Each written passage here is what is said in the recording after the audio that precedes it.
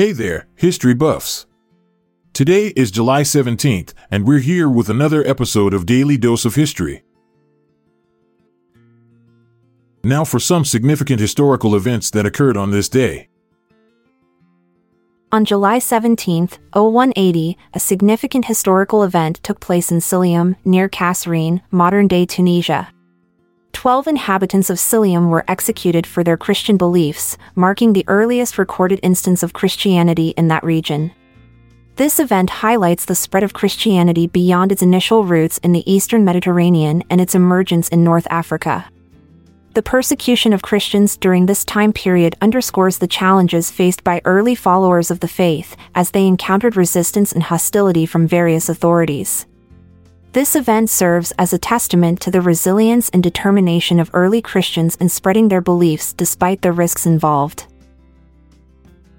On July 17, 1048, Damasus II, born as Papa of Brixen, was elected as the Pope of the Roman Catholic Church.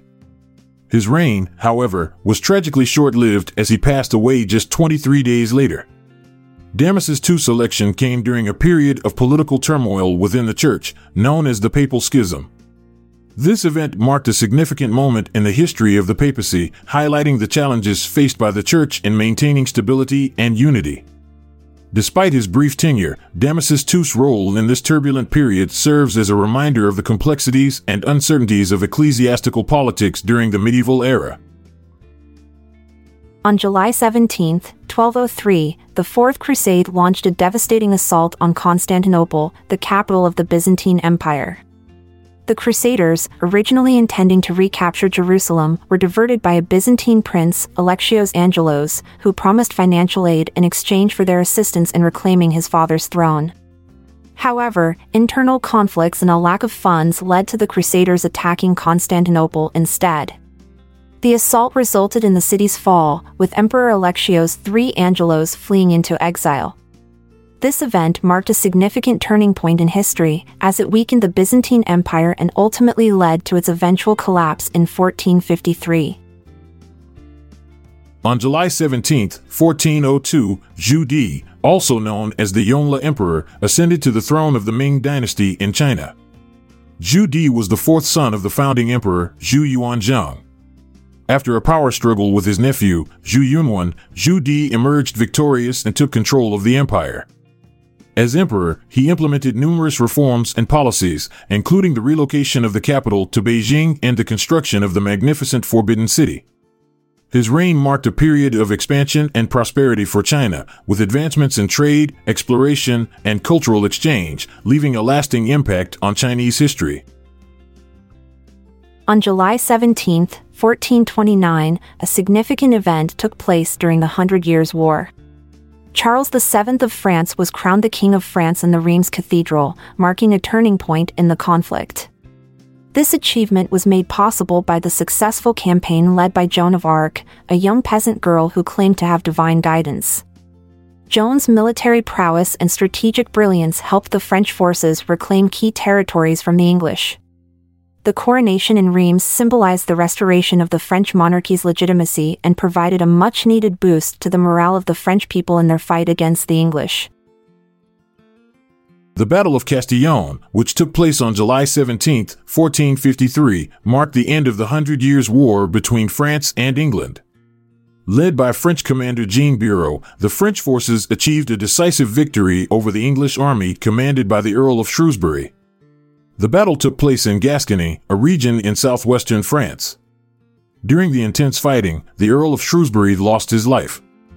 This battle is significant as it not only ended the long-standing conflict between the two nations, but also marked the decline of English influence in France, ultimately leading to the expulsion of English forces from the continent.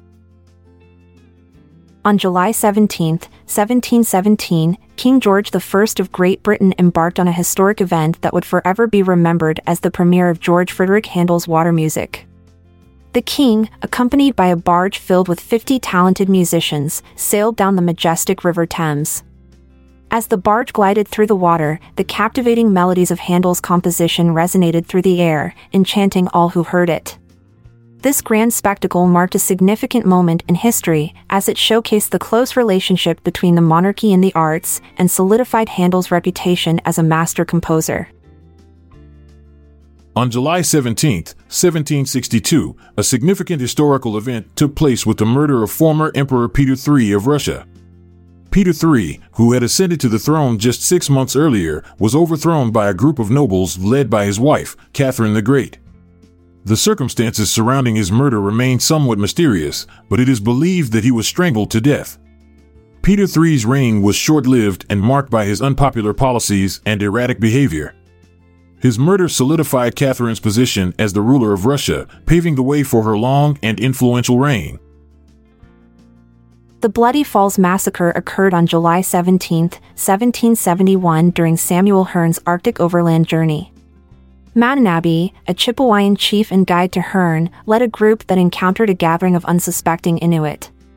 In a tragic turn of events, Mananabi ordered an attack on the Inuit, resulting in a massacre at the location known as Bloody Falls. The incident marked a violent clash between indigenous groups in the Canadian Arctic, highlighting the complexities and conflicts that arose during the exploration and colonization of North America. The event remains a somber reminder of the violence and tensions that characterized interactions between different indigenous communities during this period. On July 17, 1791, a significant event unfolded during the French Revolution at the Champ de Mars in Paris. Members of the French National Guard, led by General Lafayette, found themselves in a tense situation as they confronted a crowd of radical Jacobins demanding the removal of King Louis XVI. Fearing an uprising, Lafayette ordered his troops to open fire on the crowd, resulting in the deaths of numerous individuals. This tragic event highlighted the growing divisions within revolutionary France, pitting moderate revolutionaries against more radical factions. The Champ de Mars massacre served as a stark reminder of the escalating violence and political turmoil that characterized the French Revolution. We hope you enjoyed today's episode and thank you for joining us. Please consider passing on what you've learned to your family and friends. I'm Amalia Dupre. And I'm Montgomery Jones. Farewell until tomorrow. Have a good one wherever you are. This episode is produced by Klassic Studios. See the show notes page for sources and credits. Check out our other podcasts in our network at klassicstudios.com.